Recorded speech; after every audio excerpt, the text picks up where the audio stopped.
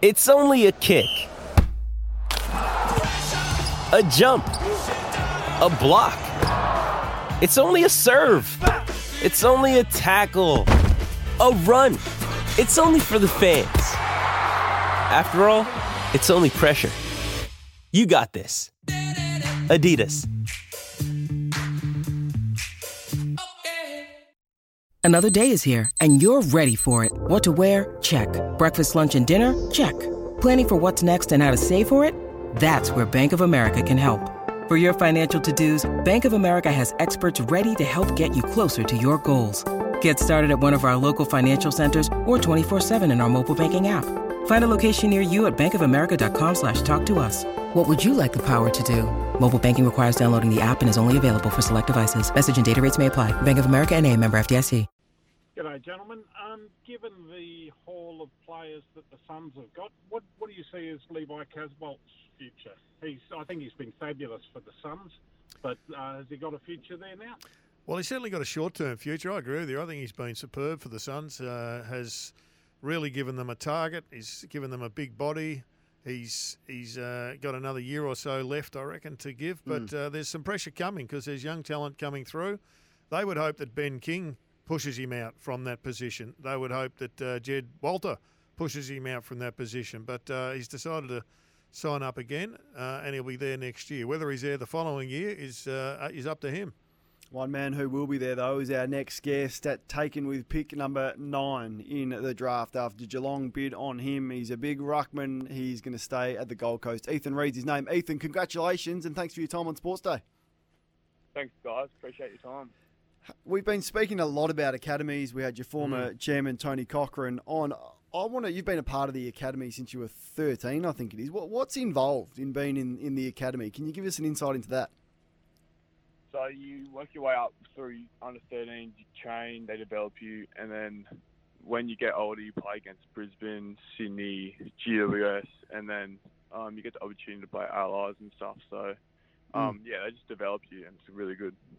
How instrumental was it in your development? Was there any thought that you may play another sport? I feel like if the academy wasn't around, I probably wouldn't be playing AFL, to be honest. I feel like it's a really good thing on the Gold Coast, and I feel like it's doing a lot for young kids that want to play AFL. You seem to have a burgeoning group of youngsters playing the game, AFLW and the men's game. It just seems to be really, probably with the help of COVID and all the expats, really kicking along on the Gold Coast. Yeah, it's really getting big. I think especially in those northern academies, everyone, Queensland, New South Wales, it's all getting big. So, it's really good. Tell us about yourself. I mean, we've heard a lot. You sound like, honestly, I'll put this nicely, a freak. You over 200 centimetres, you rack it up, you use the ball well, and for goodness sake, you run 2Ks under 6 minutes. I mean, how influential can that be in your game, and is there the possibility you play somewhere else other than in the ruck? Hopefully I can play multiple positions, but I feel like, just my versatility is something that sets me apart from other players. Guess that's, Where's the athletic traits come from? Like, is it that in the family, the endurance side of things as well?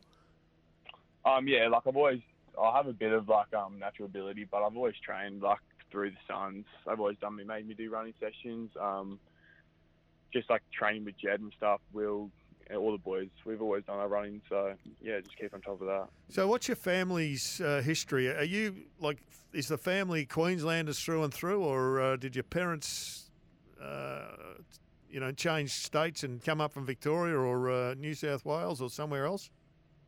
So Mum was born and she lived her whole life, and Dad's originally from South Africa and then moved to New South Wales and then Queensland. So bit all over the place. But so there's no AFL footy in your history, which makes you totally different to Jed Walter, who comes from Western Australia, and his parents were culturally favoured to AFL footy. So it's a real this is a real win for the game, having you come into the system. 100%. Just got to give credit to the academy. They've done so much for me, and they've really developed me, and maybe want to stay with AFL. So I watched your highlights for the Allies. You certainly do get after the ball. You look like a ruck rover that that actually takes the ruck, which is exciting, and the possibilities are endless. Yeah. I try to do what I can in the ruck, but we'll see where I end up positionally wise. So yeah. Centre half back a chance? We'll see. I haven't really played much centre half back before, so I guess I could do a bit of education in that. But yeah. When do you start? When's your first day? I start on Monday. Yeah, pre-season starts first day, Monday. Is there any nerves associated with that, or you feel like as a part of the academy, you've already met everyone, you've trained, you understand what it's like to be an AFL footballer, and I guess that's one of the benefits?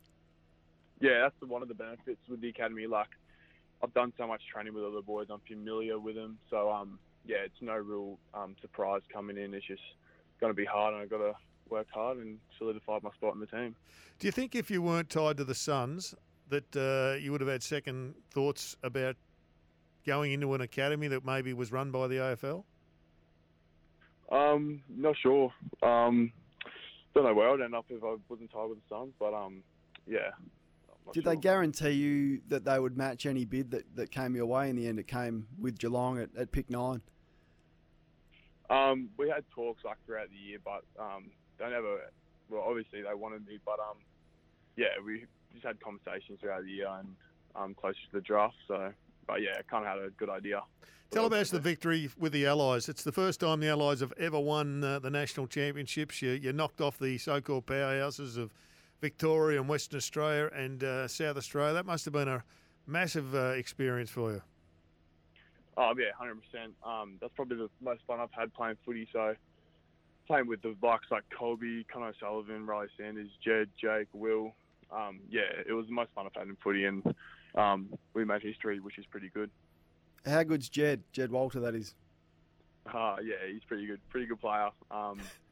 He'll be doing a lot next year, hopefully in the senior side, and I'm going to be keen to watch him grow and develop. I just wonder, Kane, whether it opens up the discussion as to whether State of Origin comes back, because now we've got 4 sides. Yeah. So the Allies should have always worked.